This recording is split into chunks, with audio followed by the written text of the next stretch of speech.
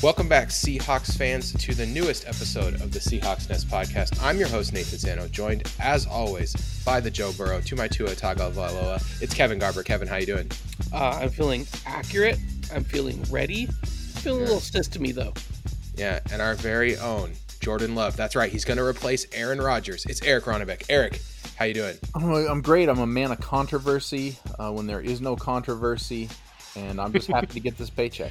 Just fabricated controversy. Yeah. You're just ready to learn behind one of the greatest of all time and then take over for him and become the greatest of all time, correct? History repeats itself, man. Try and you succeed. Hey, big ups to Nathan for not screwing up Tua's name, because I'm not going to try and say it.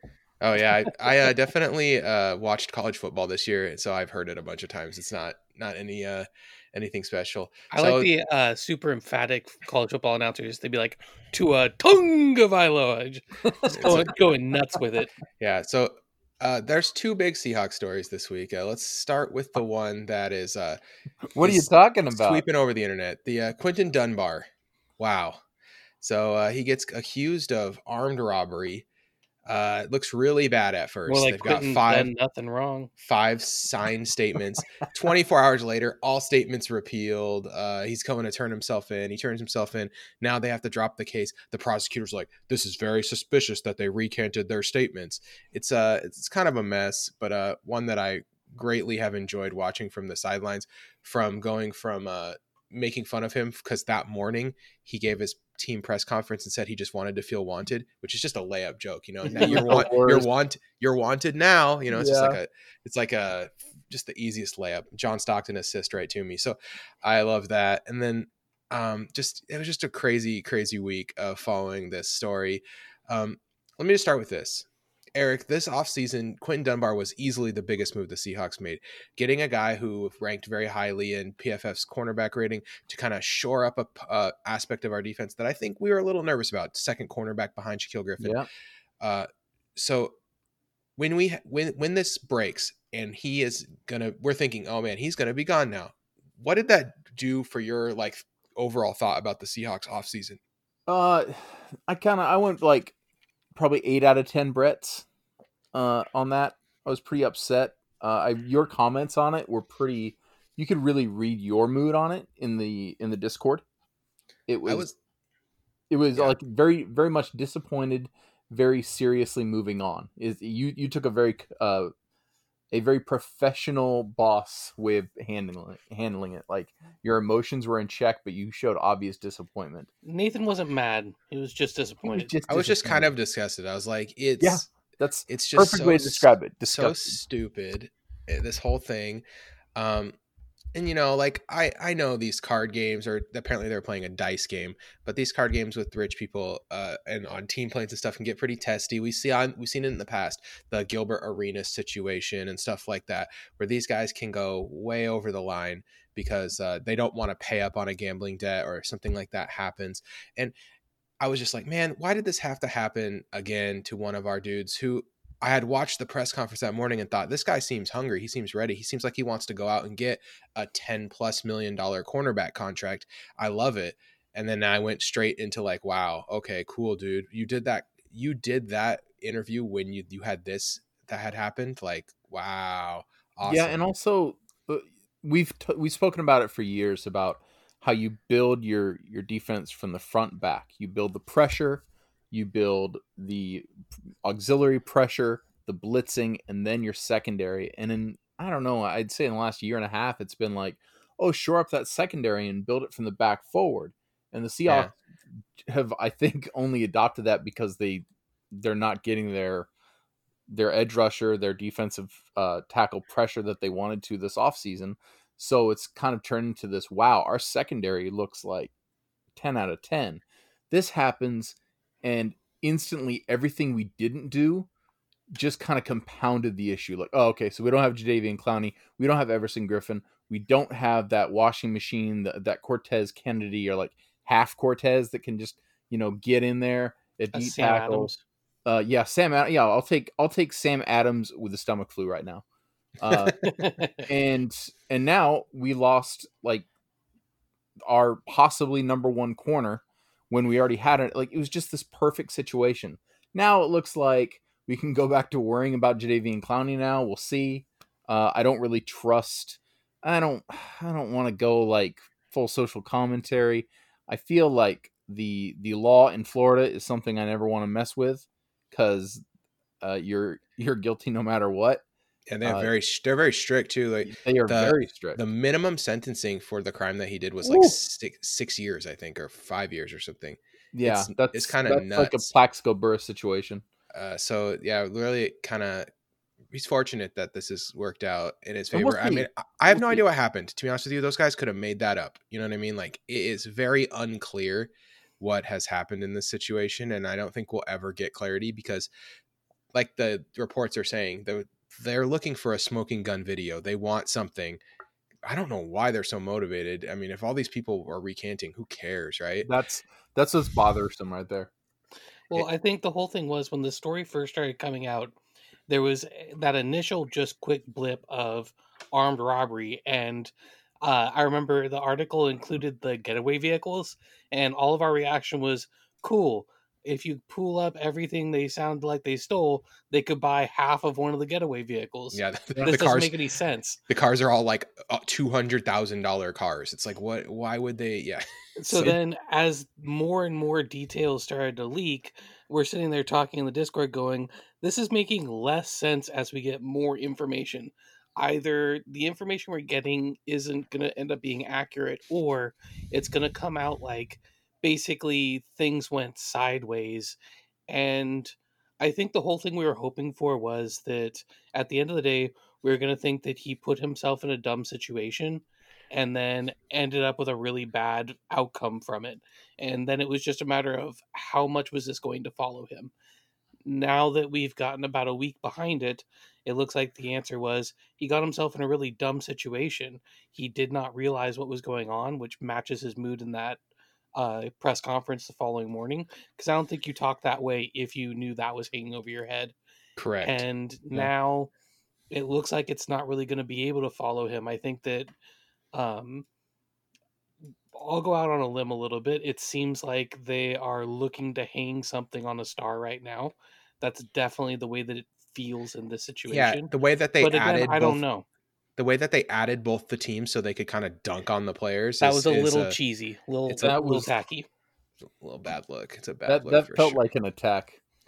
Okay, so we look at this as we move past it. It seems like it's all going to work out to be fine. Quentin Dunbar will be our starting left cornerback. I'm not really worried about that. Should be good to go to start the season. We go back into pass rusher watch. Are we going to get Jadeveon Clowney? Are we going to get Mike Daniels? Are we going to get Snacks Harrison? Or are we going to get someone who's going to get cut? I think I have an idea right here, though. The Seahawks are trying to make sure that they stay out of cap hell because the cap could go down with the way that things are shaking out with COVID and stuff. So if they, I think they want a 1-year deal. They're forward looking here. They're looking forward, and they're not. If you look at our cap table situation, we could be supremely positioned as one of the very few teams who has a decent amount of money in a cap goes down kind of world, where other teams might be totally hosed and having to cut really good players and just put them on the street to get back under the cap. So because of that, I actually I don't mind if they stay patient, get guys on 1-year deals, make our run this year, and then next offseason when the cap goes down by 10 million, just pounce and be super aggressive because we have all the bank. That's fine with me. So I'm not totally averse to that. And I think they are looking a little bit forward into next year. One last thing, Eric, I want to go back to a point you made. You said that teams are starting to build from the back, and we saw this with the Patriots. I think the Patriots were on the cutting edge of this.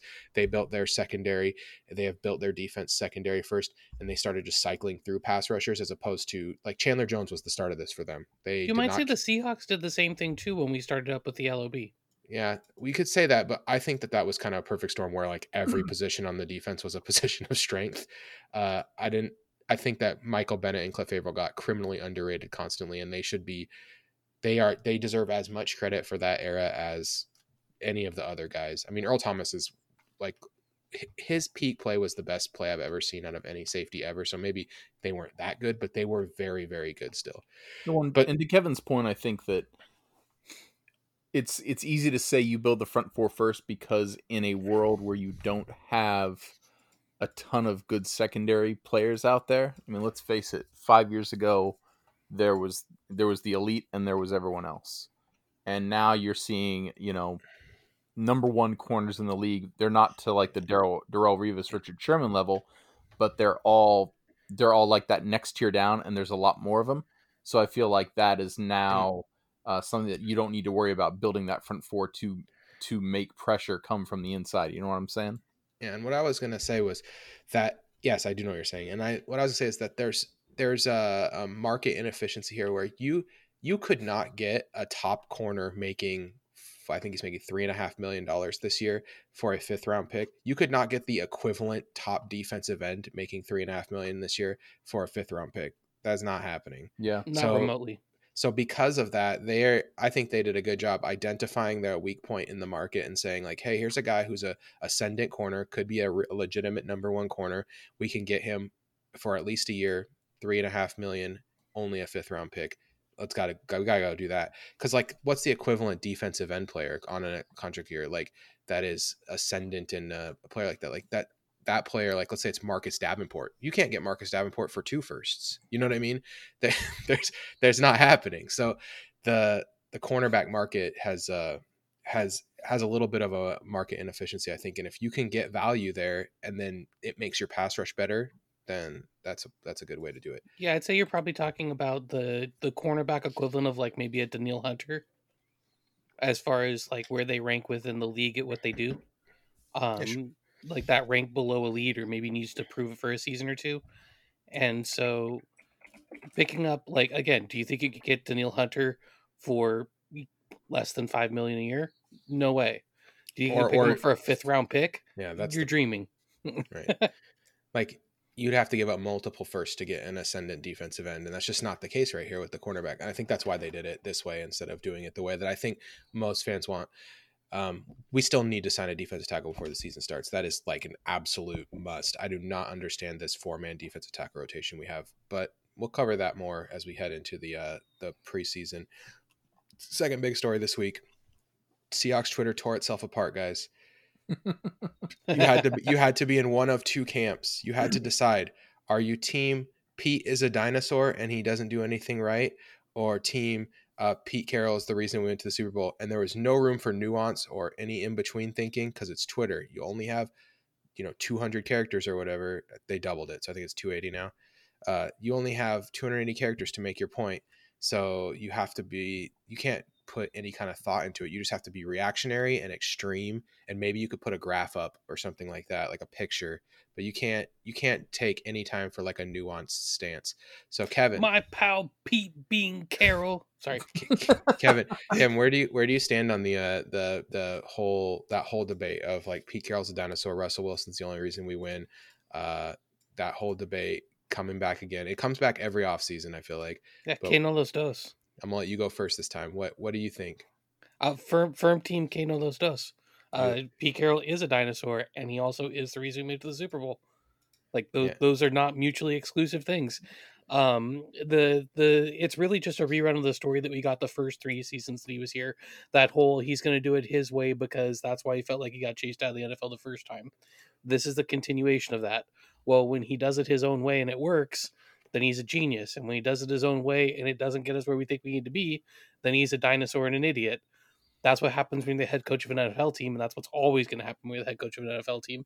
So would I like to see him over the next couple of years transition to maybe like a president role and us bring in somebody who can kind of modernize the team a little bit more? Yeah, that would be nice. But am I ready to chase him out of town? No, because I don't think that there's any guarantee that what we'd end up with is going to be an upgrade.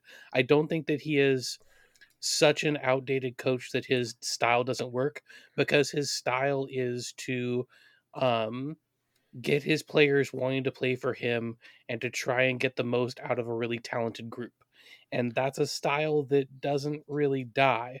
But I would have loved it if we'd have gotten maybe a young, innovative OC when we got Schottenheimer instead.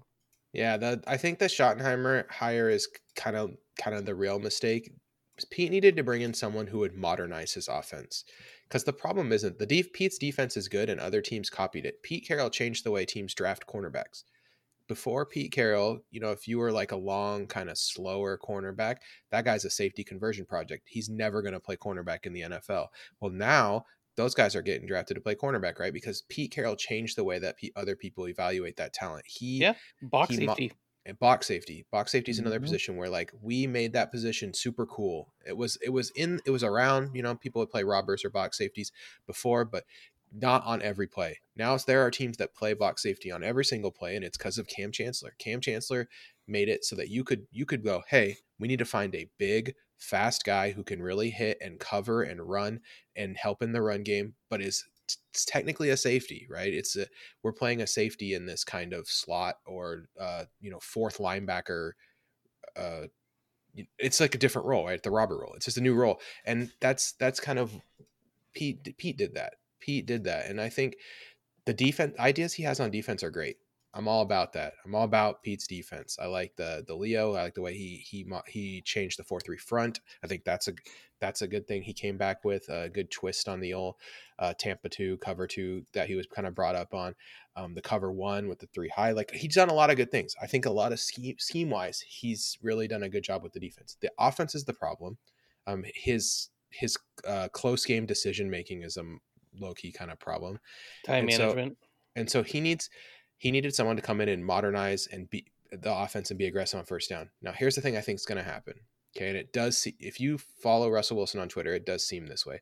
I think Russ is starting to throw his weight around a little bit in that offensive room. And this team might look a little different in the first half offensively. This team is, I think, going to come out and like really look to punch other teams in the mouth, throwing the ball, moving the ball, playing up tempo. And if you look at their offseason moves, look at the guys that they got. All of these guys are athletic offensive linemen, athletic linebackers. Like we wanted to get athletic. We wanted to get fast. And this team is going to be able to play up tempo if they want to on offense. And so that's kind of what I see is that the moves kind of hint towards maybe he's going to lose dinosaur offense status. Now, if he comes out and he runs the ball 40 times a game again, I'm going to lose my mind, because that is the problem, is that he gives this instruction to his OC, run the ball a million times. And it's very annoying. So for us, if we move towards Russ cooking and that moves in that direction, and everything I see, there's hints, there's hints out there. I'm optimistic that he can do that. Otherwise, he's not holding himself accountable the way he holds the players accountable. He says you got to compete, and he's not competing on the offensive side of the football. He's only competing on the defensive side. On offense, he is actively hurting his team, and it is very frustrating. So I get the frustration. That being said, obviously I'm somewhere in the middle because he is part of the reason we went to Super Bowl. His defense ruled. Eric, you got any thoughts on this? Like both of you guys said, the answer is in the middle. Everything Kevin said is where I'm at. Everything you said is where I'm optimistic. The problem I have right now with Pete is, and this could just be a poker face to the media, his "we're going to be fine" approach to everything. It's like, you only signed 4 offensive linemen. What are you going to do for your 5th offensive lineman? No, we got some plans. It's okay. We're not gonna sign anyone. It's frustrating because right now we're looking for players. There's players out there, and we want to know when they're coming. And he's being tight-lipped about it. But if we don't sign anyone, he's going to be like, I'm really happy with the guys we have going forward. Kind of like Christian Michael was his number 1 guy on the draft board. It's the roster equivalent of the old injury joke we had. If Abraham Lincoln was on Pete Carroll's team, he'd be like, he's got a head thing. Yeah, we're looking at it. And we always talk about that. If you've got a blank thing, you're like, oh, okay, he's going to be out 6 games, or he's going to be the best player next week, or he's dead. But Eric, have you seen Christian Michael's Spark score? No, I have not. It is so good. Wow, that's why they drafted him. I don't know. We should probably put him at defensive end.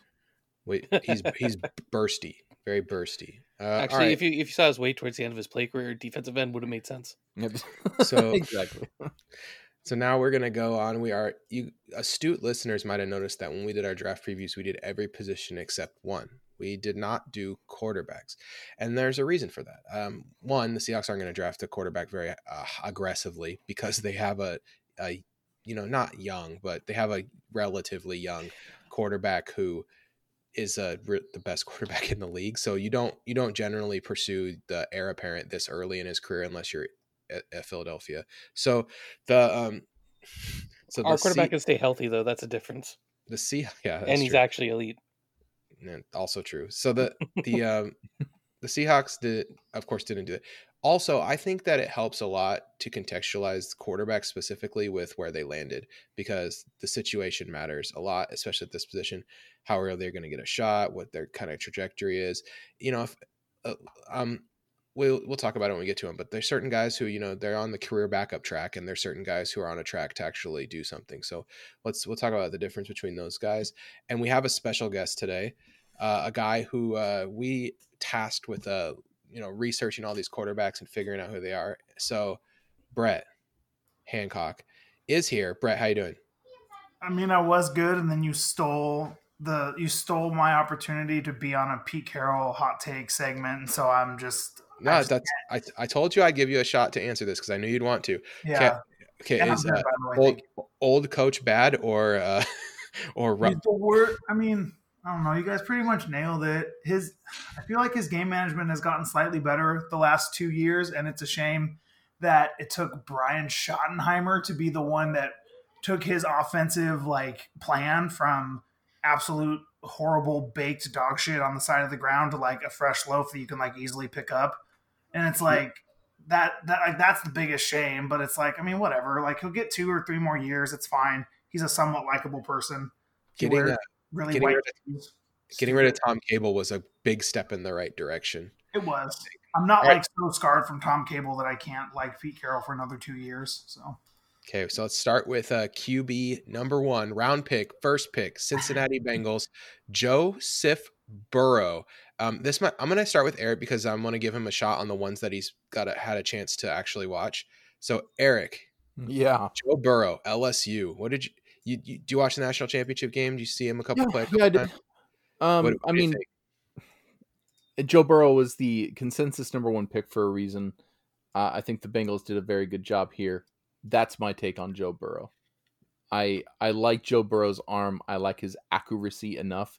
But if anything has taught me, if college football to the NFL taught me anything, even the surefire can't miss guys have the ability to suck and then somehow turn it around. Ryan Tannehill, Teddy Bridgewater. It all depends on the team fit. It looks like the Bengals are going in a direction. Yep, they have something going on. What's that? They have stuff going on. They're working. Burrow seems like he's a smart guy. He's not. Sorry to throw shade at Baker Mayfield, but he's not Baker Mayfield. He's not a guy who's being crowned the number 1 guy who's making changes and showing leadership by calling people out.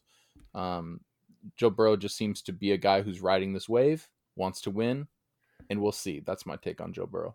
All right, Kevin. See, I know you love Joe, or at least have watched him a lot. What do you think?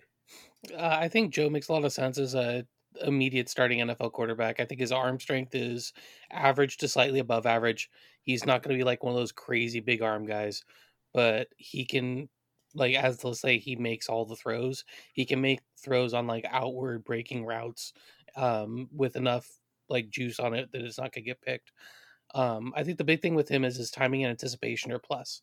There's a lot of tape of him throwing a guy open, leading a receiver, or throwing to the spot in the zone where he knows his guy is going to be. He's athletic enough in the pocket. He's pretty solid on scrambles. As a runner, I'd compare him to Andrew Luck.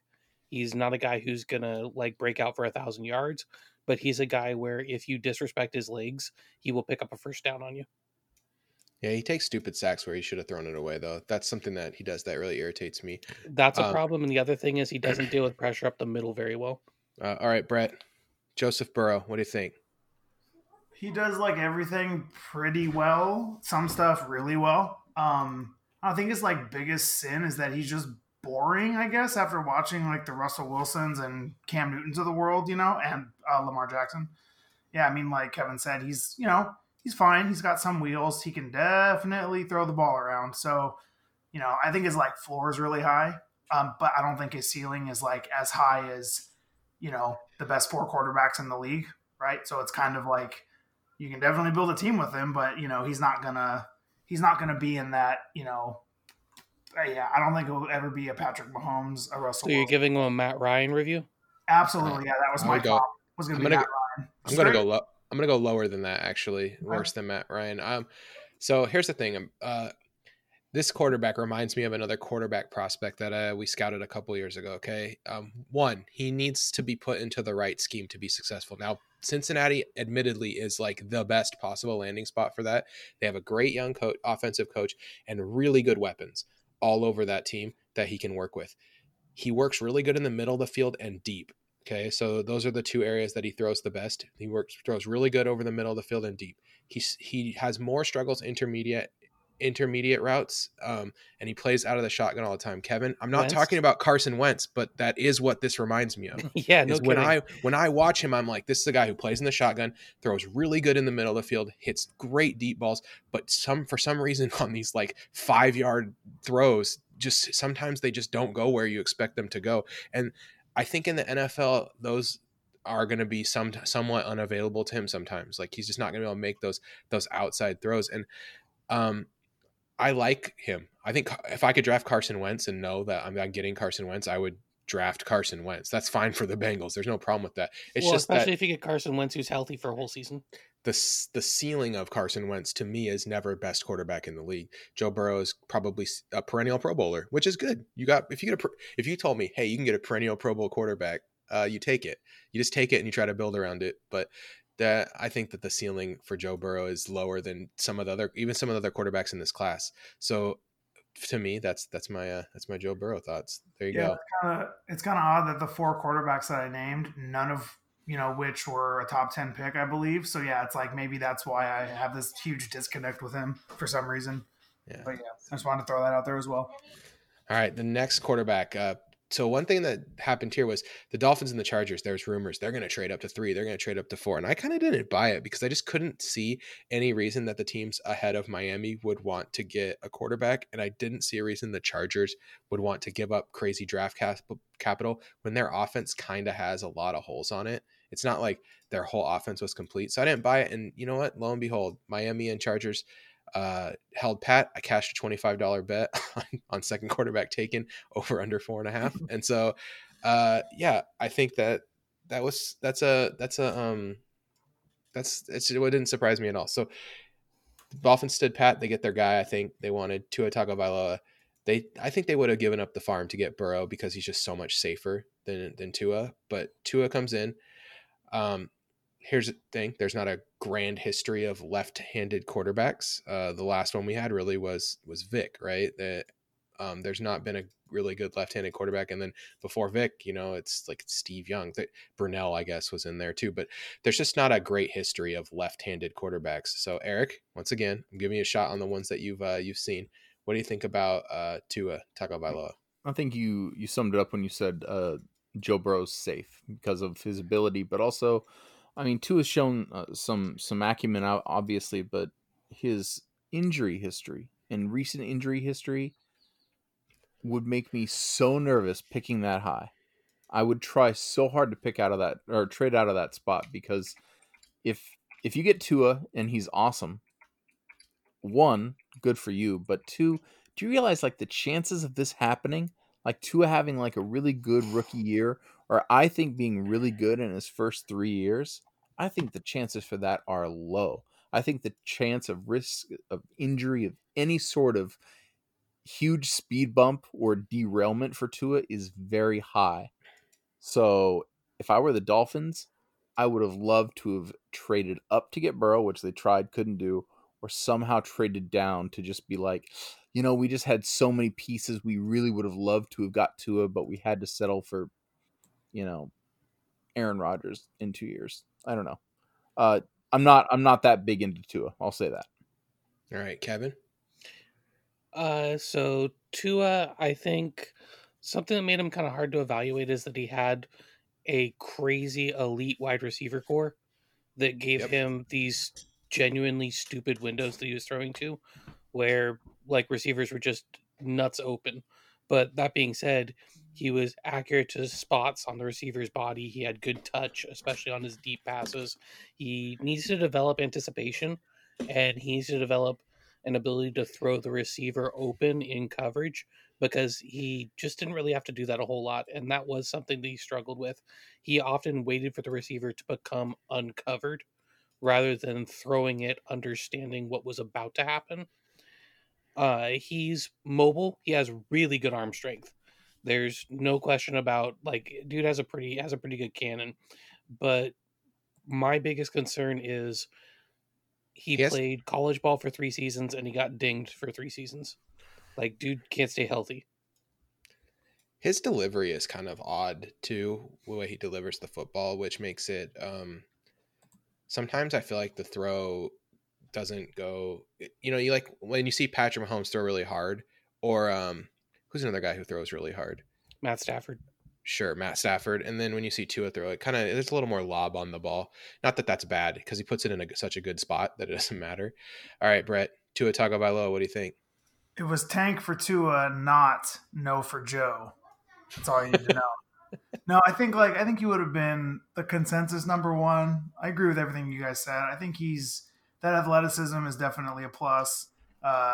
His arm strength is definitely a plus all over the field. I mean, I don't know when the last time anyone was on like a pro football field was, like with the hash marks and stuff, but like a 10-yard out is really far from the center of the field. So it's like kind of wild, you know, like when you see these guys who like make that throw and you're like, why does it look like the ball's sailing? It's because it's pretty far, right? And hey man, I just think he's really good. But yeah, the health, it's a shame, because it's like, you know, what if we're robbed of the next great NFL quarterback because of, you know, the Bo Jackson hip injury? So I'm going to push back on you on one thing. Yeah. You made the comment that you thought Tua would be the consensus number one if it wasn't for the injury. I disagree. I think Joe Burrow, you are drafting what his median score is going to be. Tua, you're drafting what his high score is going to be, but his bust potential is also a lot higher. I think that would have been a big debate. I do think if Tua didn't get hurt last year, that I think he probably would have been the number one pick. But it's close, because Joe Burrow did play himself into the conversation. I think Kevin's right. He played himself. Joe Burrow definitely played himself up, and then Tua, even without injury, probably would have been vetted down slightly. Because I mean, his athleticism is like popping, like compared to pretty much every quarterback on this list, right? So yeah, I mean, I'm not gonna, you know, like die on the hill for the consensus part, but yeah, I think they were both in the conversation, but Burrow definitely. I think my Tua thing is that he's really good against zone. Like if you're asking him to throw into windows, hit guys and defeat zone defense, he's really good.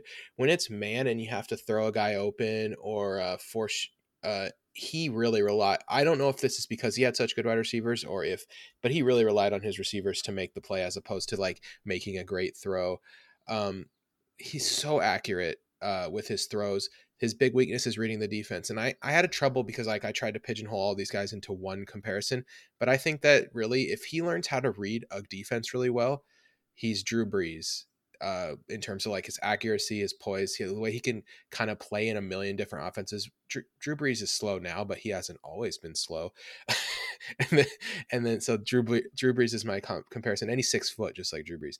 But the thing is, if he doesn't learn how to read defenses and keeps kind of struggling with this anticipatory throws and stuff like that, he might end up being more like Jared Goff, where like you think like Jared Goff can make all the throws, but boy howdy does he suck at like reading the defense, and he needs the coach to do it for him before the play starts, right? So that's my Tua take, is that there's really hard to just peg him as like one or the other.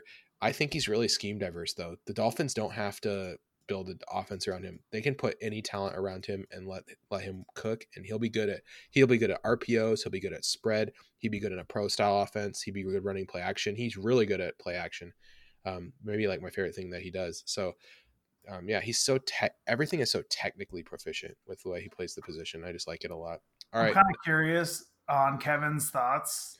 Like, do you think his athleticism and running is good enough to like elevate him to that style of quarterback, or is it just a plus for, you know, a good passer? I think he is a athletic enough runner for a passing quarterback. I don't think that he's like some like great next level runner. Right. I just think that I just think his legs are enough to offer him a little extra on his game. He ran a 4.940. He was like he was like 50th percentile in his high school class. He wasn't like a crazy athlete. He's bursty though. He has great vertical power. His spark score is pretty good. It's not like, or like if you need to run it in insanely from the good. 5-yard line, like he can take off from the 5-yard line. The big thing is you have to respect his arm so much that he Like- can do a little extra with his legs. Another like downside comparison I didn't hate I wrote down was Jameis Winston. Although I don't think he's going to throw 30 picks. He's not that stupid. I had like That was before the So glasses. you're saying post LASIK? Post LASIK Jameis, exactly. Post LASIK Jameis can see clearly now. The rain is gone. I think he could be like a better Dak Prescott. Like honestly, I mean, sure. yeah, Dak Prescott is fine. that's kind of who I had in that vein. But that depends on what you think about Dak. So Eric, yeah, but I think again you're overselling his running ability a little bit. I think there's kind of a natural tendency to do that with what we saw at Alabama. He's in the NFL. He's not going to be a big time runner. I wouldn't think. I'd be very surprised about that. All right. The Eric, are we at the point here where it's see you at movie club? Yeah, being frank, absolutely. But right, but if I have something funny or any point that may or may not happen, I'll be sure to include it. All right, here we go. So this will get a little faster now. Justin Herbert was picked 6th overall by the Los Angeles Chargers to come in and back up Tyrod Taylor and learn, I think, get a little extra seasoning, which is smart. I'll go first this time since I've gone last, and I think that's always going last is a little unfair. I like that Justin Herbert. If you just looked at throwing, it's really great. He really like has like this ability to hide the ball on play action, which is something I looked for more this year because I think NFL offenses are going to run a million play action plays in the coming years. But he misses throws that he shouldn't. He's inconsistent, really inconsistent, and a better athlete than I expect. So since he's a good thrower who's inconsistent and is a better athlete than I think, got to go with Josh Allen as my comparison here because I think Justin Herbert could be very effective, more effective than I give him credit for, but I hate him just like Josh Allen. So I'm sure that Justin Herbert's going to make me feel dumb in a year just like stupid Josh Allen does because Josh Allen, I still think he's not good, but because he's so good at running, he's done a lot more. And Justin Herbert is a surprising athlete and I hate it. And now I just want to get on that corner early. All right. Brett, what do you think, Justin Herbert? I think I'm like still in the middle and kind of similar to you. I think he's a good athlete, not great, but I don't know. Yeah, I know that Kevin's going to bring up my take about Herbert. It's just a tough spot, right? Because like you want to, like, is he that much better than Jordan Love? Probably, but like couldn't get any takers to come down from what was it, the 7th pick guys, you know? It's like it's tough, but like or 6th. But like just as a player, I think he's good. He definitely has arm talent. And then it goes and sits on the sideline and you're just like, "Oh man, what? Like what happened?" And I also think he's definitely a one read and huck it kind of guy, which is discouraging. But yeah, he's got a live arm. He can throw it around. But, Oregon's the worst, so I will never root for the guy ever. Kevin. All right, so I'll just go ahead and read my scouting report because it's that kind of a take. Arm talent is undeniable. Dude has an absolute cannon. He's a much better runner than you would think, with good mobility in and out of the pocket, but he only ever ran on teams that disrespected his running ability. Timing, touch, anticipation, and decision-making are all major concerns. He asks a lot from his receivers to get open and to make tough catches. So that's the basic take that I have. Like, he's more athletic than I think, but I think the problem with the Josh Allen comp is I don't think he's quite as athletic as Josh Allen. He's also kind of too big to be shifty. So this is more like, I guess, as Josh Allen is to Cam Newton, so is Justin Herbert to Josh Allen. So he's that next step down from there. Ooh. And I openly question how much that'll play, because that's more like he's a Mitchell Trubisky level runner, and I think he might be a Mitchell Trubisky level accuracy too. So my comp for Justin Herbert is if Mitchell Trubisky had a bionic arm. Okay. Or a coach who would actually know how to use him. Got him. Okay. I really feel like Mitchell Trubisky is in the worst possible situation for him. The NFL, yes. Just a coach that because Mitch Trubisky doesn't. I don't think Mitch Trubisky sucks. I think he's differ then. Yeah, I think you're gonna have to hold that one, Nate.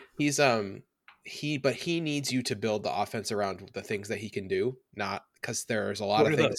There's a lot of things he can't do, and his coach is steadfast in that, like, this is the offense I want to run, and it's like, that's the quarterback you drafted to run this offense. You are capital D dumb.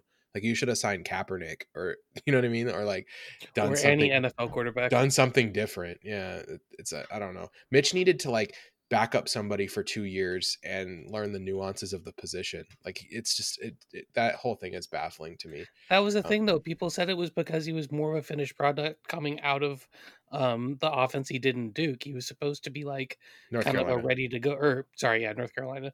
Sorry, he's supposed to be kind of more ready to go, and he was not. Sorry, I got my scouting of him and the other draft pick I didn't like, Danny Dimes. He didn't know what a hard count was. How finished could he have been? Oh my God. Seriously. That's because he's soft. Okay. Anyway, next up, Jordan Love, drafted surprisingly. Packers trade up ahead of the Seahawks to get Jordan Love, the quarterback out of Utah State. So, Kevin, I'll let you go first this time. Jordan Love, what do you think? Jordan Love is, if you watch his 2018 tape, then you can see what got him drafted. And you watch his 2019 tape, you openly question the sanity of the Packers front office. He's got a big windup, but he gets through it pretty quickly, so it doesn't seem like much of a problem. Above average arm talent. He's pretty mobile, though injuries have been a bit of a problem for him. He's good when the play breaks down, and he flashes touch and timing, but he's super inconsistent. Way too many back foot throws, way too many like weird dropped arm angles, way too much trying to do everything and doing it poorly. Lots of really bad interceptions on tape. He can read the field, but then sometimes he just straight up locks in and stares down a receiver. He's incredibly inconsistent, and that's honestly kind of scary, but because he's going to sit for a couple of seasons, I could see him coming out of this pretty good. I think this was an ideal situation for him to go to. Yeah, this is the same thing I said, Kevin, is that this is like the perfect landing spot. And that's like why I wanted to do it this way. Because if Jordan Love was on the Chargers, I'd be like, or the Dolphins, this is terrible. He's going to get thrown in way too soon. There's no way this guy's playing for 2 years. It's just not happening. He's going to appear in 0 games unless the Packers are up by 100. Aaron Rodgers just walks like a jerk. Yeah. So Jordan Love is in great shape to sit back, learn how to refine his knowledge of the position. He's a really good athlete. And Kevin, that one staring down one guy thing is something I really noticed. That's why my comparison is Colin Kaepernick. I think that Jordan Love reminds me of Kaepernick in the way that he just looks at one dude but somehow like still it totally works, because when he's on, he can make a ton of plays. And can be really good footballer. A really good coach. A dime friggin' throws. A really good coach is going to get a lot out of Jordan Love, the same way Harbaugh got a lot out of Colin Kaepernick. And a bad coach is going to would drive him into the ground. He would be nothing. So, yep, Jordan Love. There you go. All right, Brett, Jordan Love.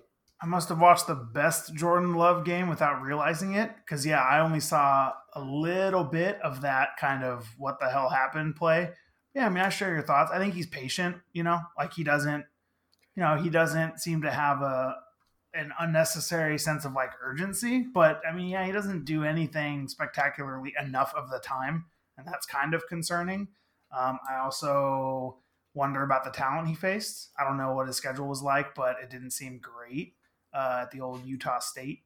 But yeah, What? You're not a big Mountain West fan? Is that what you said? No, not so much. Yeah, I don't know. I think as far as landing spots go, I don't know if they can mold him into a Aaron Rodgers type, but I mean, a good quarterback's a good quarterback, right? Like, Yeah, I wasn't surprised that he was drafted that high. Like this was my personally kind of like, like my kind of vindication pick where I was like, okay, because I thought he would definitely go at the end of the first. So I just didn't know who. It's kind of where you want. Very quick point. Yeah. Your Mountain West disrespect.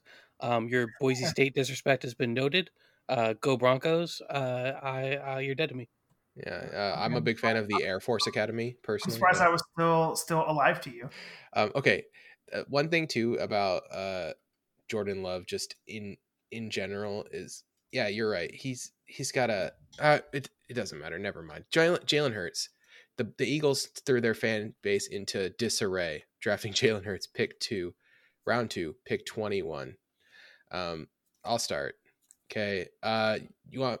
Let's just cut to the chase here.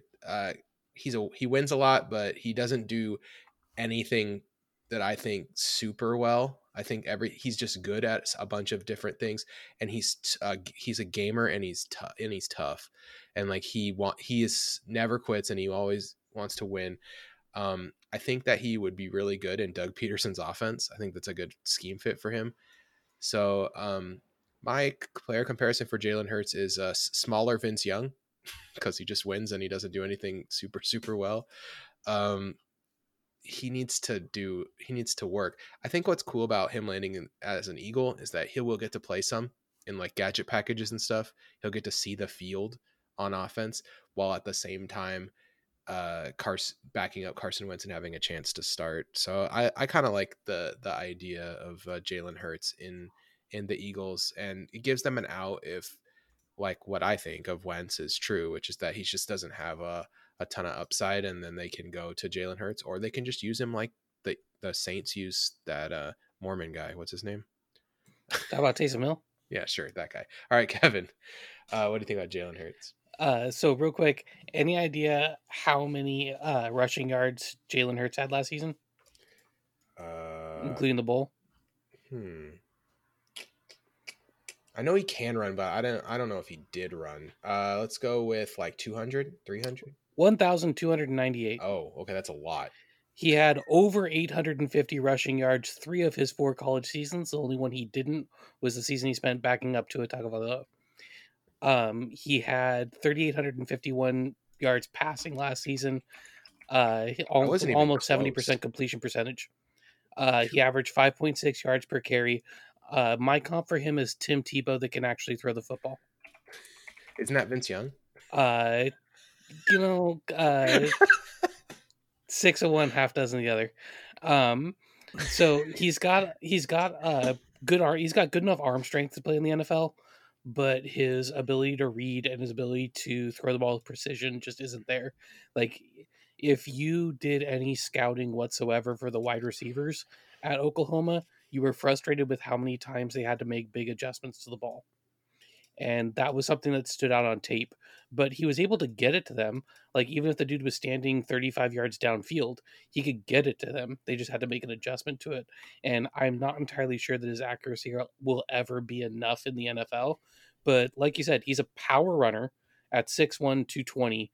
He runs like a running back in that way. He's highly competitive. He's got enough arm strength on it. Like, if you wanted to put your Kaepernick comparison on Jalen Hurts, you could kind of put that there too. I didn't see. I just don't know if he puts enough like plus throws out there. Yeah, I was gonna say every once in a while Kaepernick makes throws that are like, wow, that's a real NFL throw. And Jalen Hurts sometimes yes, sometimes no. But I think the big thing is he's a much more powerful runner than people think. When you think of a quarterback running, you don't think about the style that Jalen Hurts runs. And that was where the Tebow comp comes for me. Mm-hmm. You know, he's not the gazelle in the open field. He's the dude who's like Earl Campbelling people. Yeah. All right, Brett. Nope. Did we lose Brett? Nope, there he is. He doesn't know, guys. No, yeah, I don't know.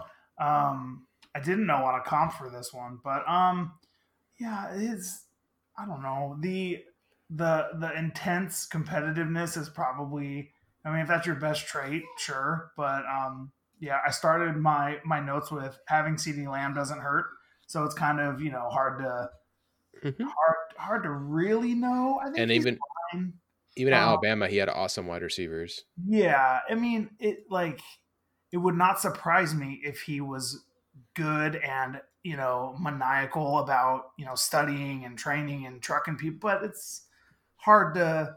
I mean, the Eagles won a Super Bowl with a worse quarterback for 10 games, right? Like I would say push on Jalen Hurts and Nick Foles, right? Like for what they both offer, like separately. So Well, and that's something to consider with Hurts is the fact that Wentz is good to go down for at least 3 games a season. So Hurts will get some time, and they have a really good offensive coaching staff to plan around it. I'm definitely not. It sounds like a joke, but it's not. That's literally just a fact about Carson Wentz. That RPO stuff they ran with Nick Foles, but Jalen Hurts instead would be real spicy. Totally. And I'm not looking to Eagles fans for my takes on like draft strategy and position, but I said if he was like when he's bad, he reminds me like of a Marcus Mariota who could run, where it's just kind of like it looks like things are going right, but then for some reason it just doesn't. It doesn't string 2, 3, 5 games together, but he can do a lot of nice things. And yeah, that's kind of where I have him. Yeah, he does take it down and run it when you wish he'd throw it. Yeah, he can be kind of exciting though, which is always good. I'm not gonna like root against the guy, I don't think, but yeah. Gonna speed it up a little bit, guys. So we're now out of the first 2 rounds. I think that those are the guys who have the best chance to be like legitimate starters. So at this point, you got to do it in 30 seconds or less. I'll go first every time. We'll just go me, Brett, Kevin in order. Here we go. Jacob Eason. I'm gonna say Jacob Eason sucks under pressure, tall. So he's Brock Osweiler. Brett. I don't need 30 seconds. He sucks. Yeah, he's Matt Castle, but he can throw it. That's it. Kevin. Rocket arm, half cent head. Colts are a good landing spot because he won't be able to get exposed for a long time since he's the number 3 quarterback. All right, the New York Jets picked James Morgan out of Florida International University. They obviously have Sam Darnold, so this is kind of a career backup thing. But I think he's a career backup that actually is kind of decent. So career backup that is decent. I guess I have to go with Nick Foles, but I like the way he throws. He had like 1 million drops too last year, so I think that he's decent. You don't ever want him to be your starter, but if he's your backup, you're not dead. Brett. Yeah, he's definitely not half bad. I don't know if he's 4th round pick decent, but in that range, who cares? I would say he's a Case Keenum type. If he sat behind somebody for 5 years and then strung together a couple good months, I would not be surprised in any way. Kevin. Jacob Eason with better straight line speed.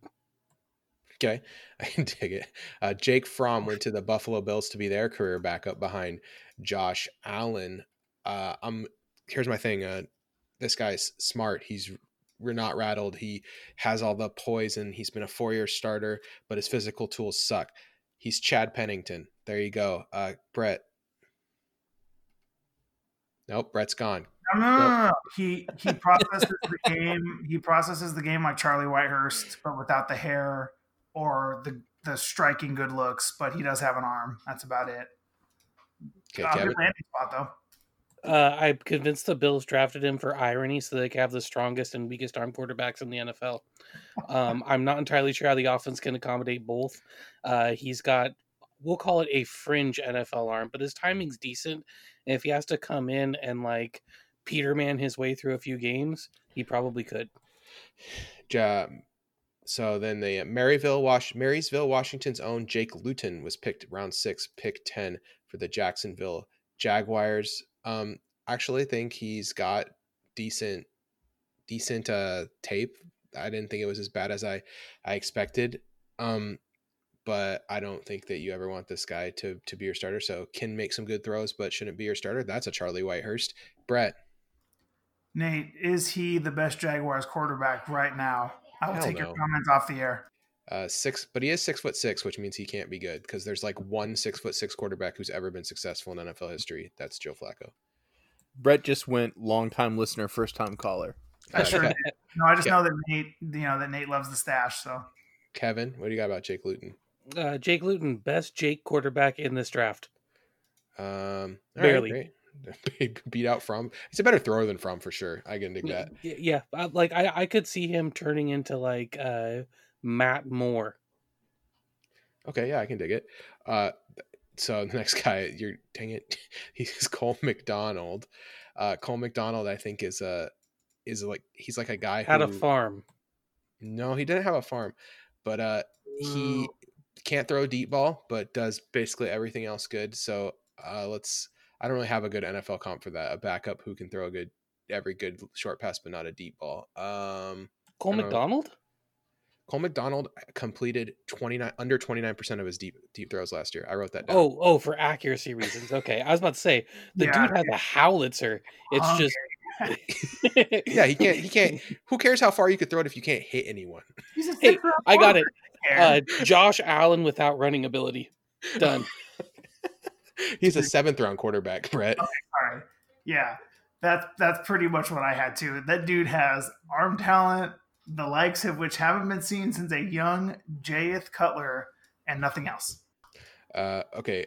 There's the accuracy thing that I wrote down. I was like, okay, this is bad. This is harrowing. Sorry, when you first said it, I thought you were implied that he could get it out there. I'm like, wait a minute, this dude could throw the ball over the mountains. Yeah, just it might land anywhere on the other side of the mountain. You just don't including the third row of the stands. Ben DiNucci, drafted by the Dallas Cowboys out of James Madison. Pretty good runner. The ball looks good when he throws it. But he's a career backup. So that's Tyler Huntley. There you go. Brett. Wait, is it Tyler Huntley or Ben DiNucci? No, not Tyler Huntley. Wait, is Tyler, who's the one that we used to have that we traded from the Brett Hundley. Brett Hundley. I did that because I got confused because Tyler Huntley's in this draft and we're going to talk about him in a minute. Okay, but yeah, Brett Hundley. That's what I meant. All right, go ahead. Yes, I am Brett Hundley. No, I didn't watch any. I don't watch any tape of this guy. So. Okay, Kevin. Yeah, that's fair. Or who's the guy who's on PFF now? He was the quarterback for Toledo, and then he was on the Raiders for a minute. I can't think of the guy's name. Yeah. Anyway, you just basically name a generic backup who came in and went 1-2 and looked kind of all right. That's him. Okay, you ready for this? Tommy Stevens, Mississippi State, can't throw. Do you know what this guy is? He's drafted by the Saints. He's going to their practice squad to prepare to be the next Taysom Hill. I was about to say my comp for him is poor man's Taysom Hill. So he really is. Like, there's no way the Saints don't envision him in that same exact role. Like, they're like, hey, we can stash this guy for later and then come get him when Taysom leaves us because he's trying to make too much money. Brett, did you watch any Tommy Stevens? Yeah, a little bit. And I'm tired of the next Taysom Hill. He's the next Seneca Wallace who begat Taysom Hill, a useful quarterback who can't throw. Sure, but this guy's huge. I know. He's built like a tank. I just wanted to give my boy Seneca Wallace a couple of seconds there on the mic. All right, Kevin, you got any Tommy Stevens thoughts? Oh, poor man Taysom Hill. You that's no homeless man Taysom Hill. All right, Nate Stanley.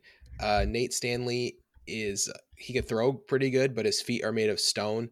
I'm going to go with Mason Rudolph as my NFL comparison. If he ever starts, he won't embarrass himself, but he might get split over the head with a helmet.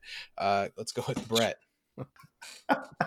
Man, that was racist, and I love it because it was against white dudes. He's the next, like, Kyle Allen, so who cares? He sucks. Actively rooting against him. My comparison for him is Rob Johnson, who went from who played for the Jaguars and the Bills. Kevin's turning into a robot. Could not move his feet and sucked. All right, Kevin, you were a robot for a second there. I'm going to leave it in because my internet's Comcastic. All right, so now we're going to go to undrafted free agents. Baltimore Ravens, not a sponsor. Baltimore Ravens picked up Tyler Huntley. I think Tyler Huntley is a nice kind of samey zone read spread style quarterback, like Lamar Jackson they could use to back up for a couple games if RG3 dies or something. But they really don't need him, so he'll just live on the practice squad for now. Brett?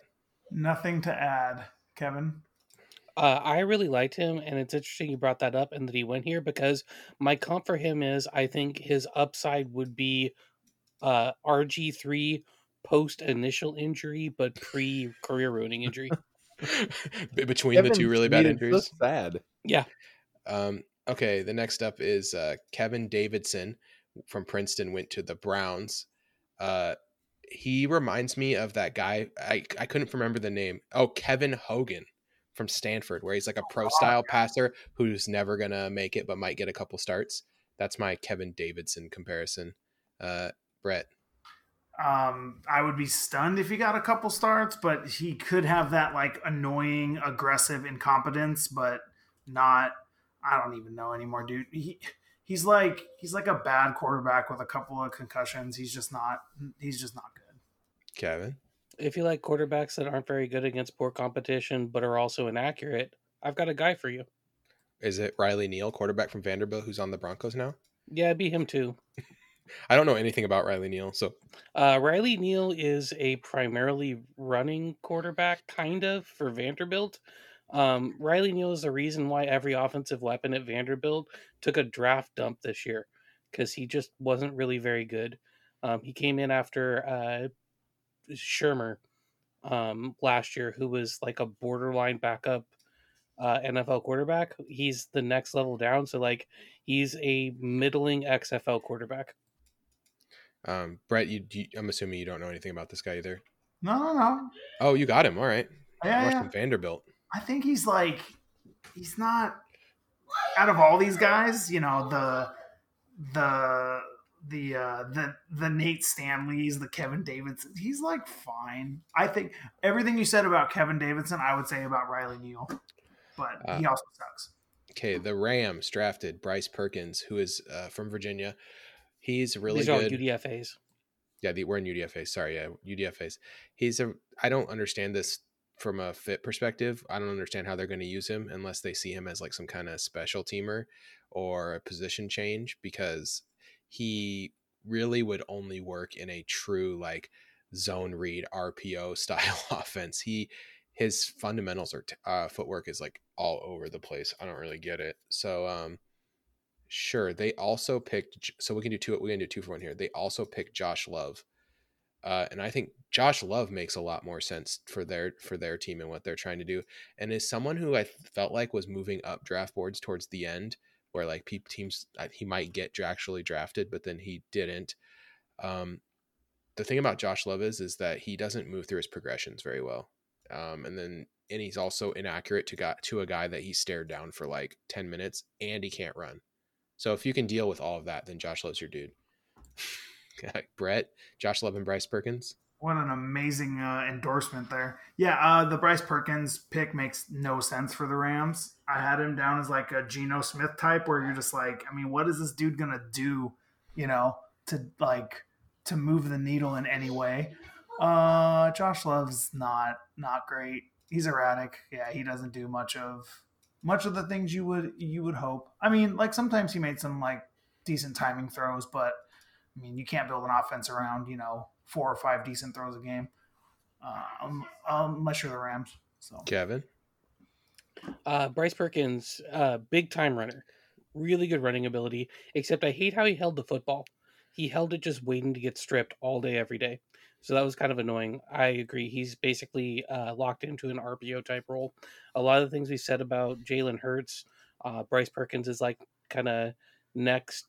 Like he's a much more raw version of the same player.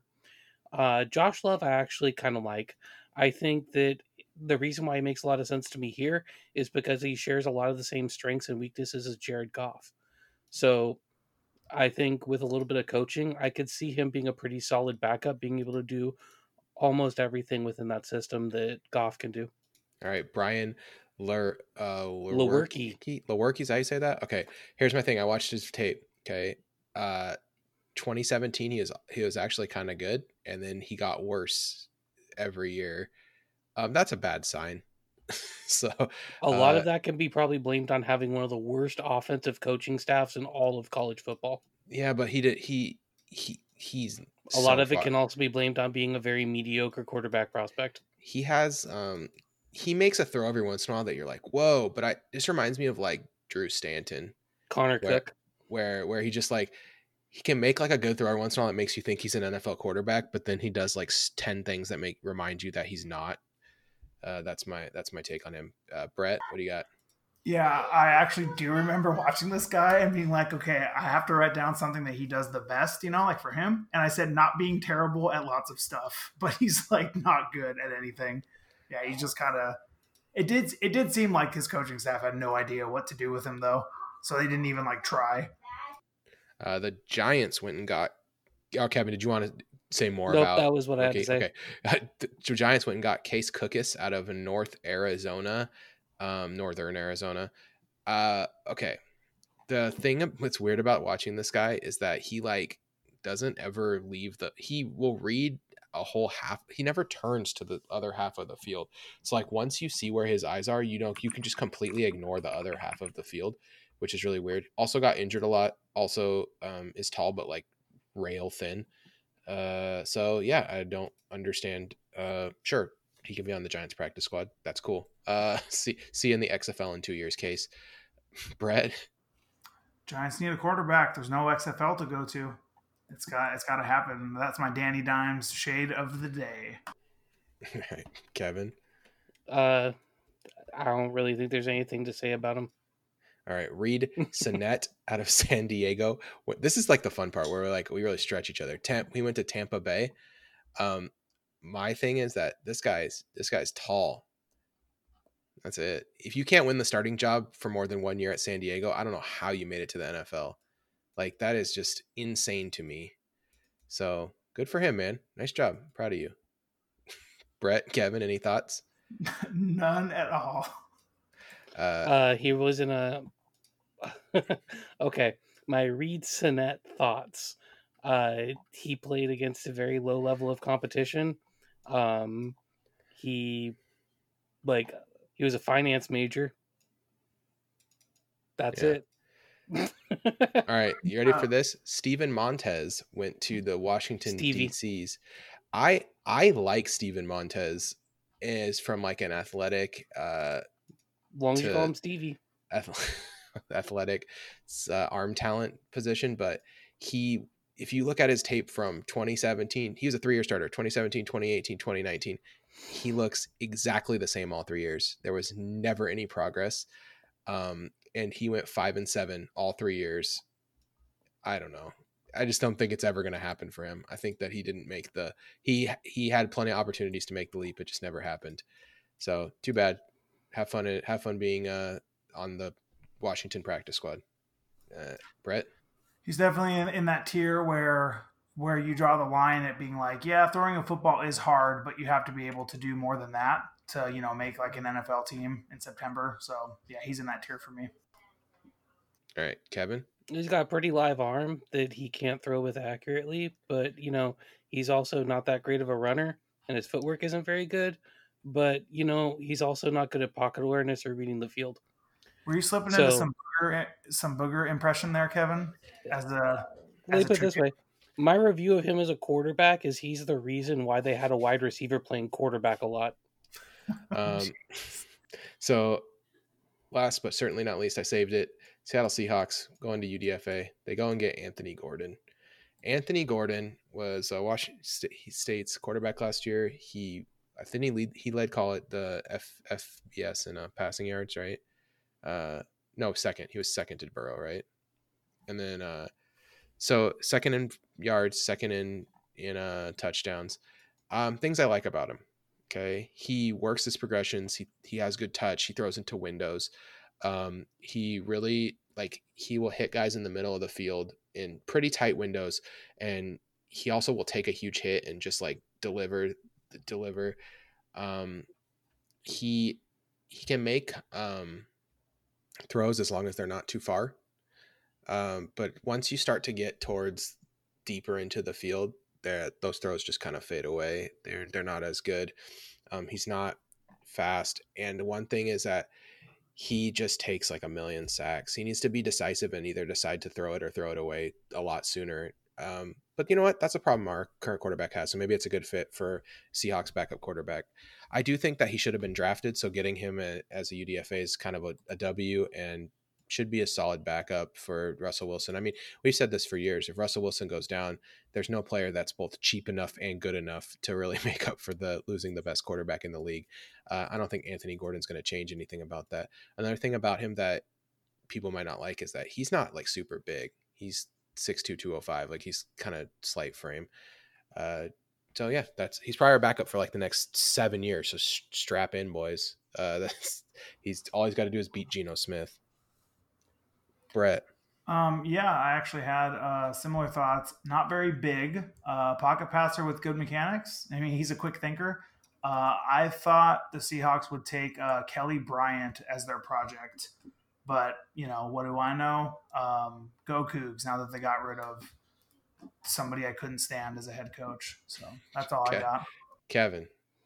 I think he has middling arm strength, but good enough. I think somewhere in like the 5th or 6th round would have made a lot of sense for him to go drafted. He's accurate. Like sometimes he will just drop a dime, even on deep routes. Like it kind of throwing deep, throwing over the middle, like you were talking about. At times he can make he can get through his progressions really well. At other times he kind of gets hung up on a receiver and can really like tell his throws, which can be a bit of a problem. He, like what you were saying, Nathan, he will hang in there in the pocket and try and make a throw, which is both a plus and a minus, because sometimes that means taking really bad or unnecessary sacks. He's not as good at extending plays as I'd necessarily like from a athleticism standpoint. But his overall package, if he can, because remember, he's a 1-year starter. So there's reason to think that the mental processing side will be able to improve. So I could see him being a lot like actually Tavares Jackson. Yeah. I do think there's upside with Anthony Gordon, which is something you can't say a lot about. I think we basically just ragged on like 95% of the UDFA quarterbacks. Correct. Like they were like, there's two or three of them. And I feel like are worthwhile projects, and we ended up with one of them, which is a huge W. I don't know if he just wanted to live up here, or if he just, Pete Carroll was able to sell him on the system, or actually having an opportunity to be a backup, which maybe there's not a lot of teams that maybe could have sold him on, hey, you have a real chance to be our number 2, right? I could be misremembering this. I think he was one of the higher paid UDFAs this year, but don't quote me on that. I think for what that's worth. I think Huntley was one of the only guys that I would have wanted in this range, as close to as much.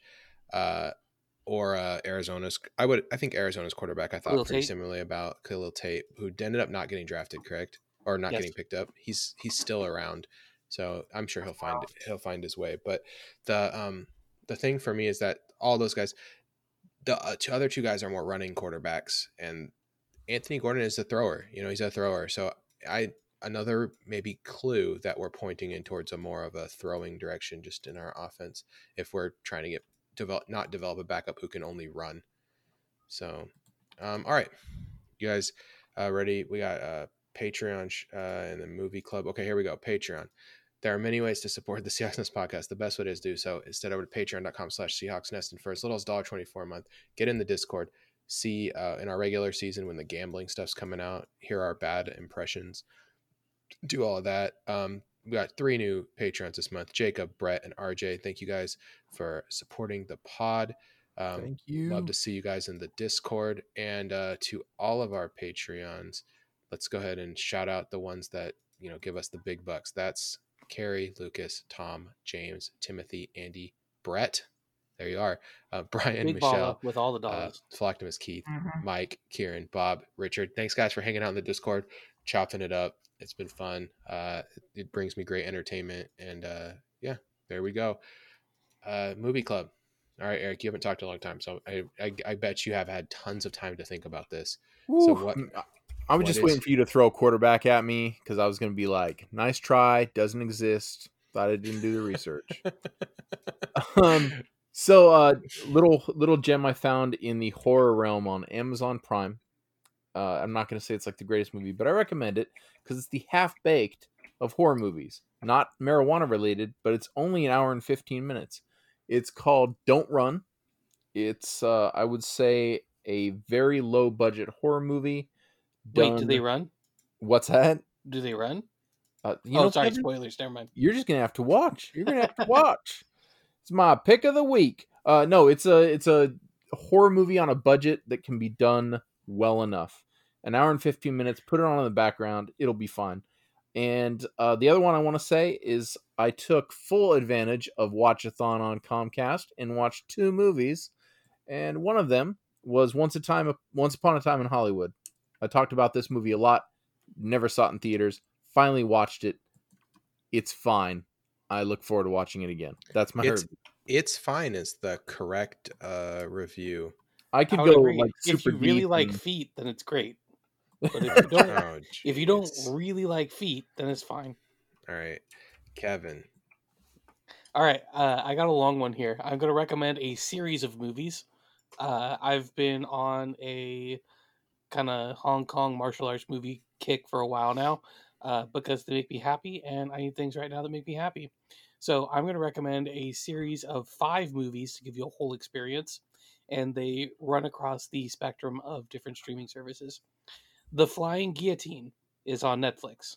Yes. If you follow that up with One Arm Boxer, which is on Amazon Prime, you can then watch Master of the Flying Guillotine on Vudu for free with ads. And then you can follow that up with Flying Guillotine 2, which is on Netflix. And then the final sequel to The Flying Guillotine, which is The Vengeful Beauty, which is on Amazon Prime. And if you did that, you just watched 5 really fun kung fu movies in a row, and you should feel better about yourself. All right. Sounds awesome. I think that's a great plan. All right, Brett. You don't get to do this often. Here we go.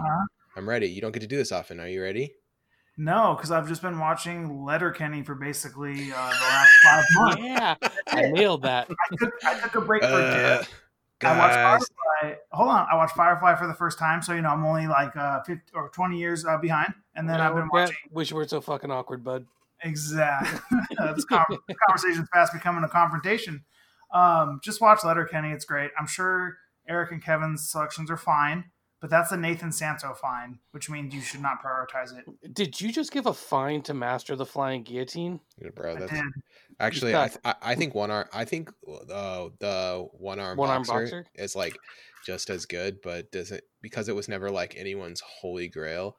All right, I'm gonna suggest a comedy special. You ready for this? Jimmy O Yang from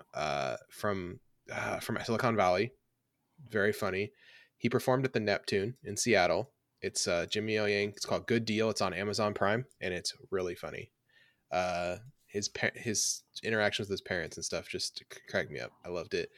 So that guy's on an episode of It's Always Sunny in Philadelphia. Yeah, and he's also going to be in the upcoming Netflix show Space Force, which I'm very excited about. That show looks really good. All right. So anything else before we go, guys?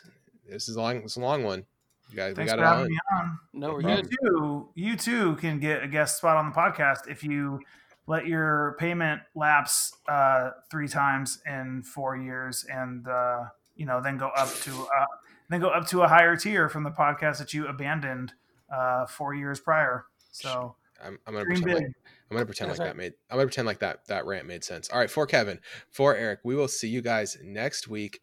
Go Hawks. Just like to point out, one more person, 25% longer podcast.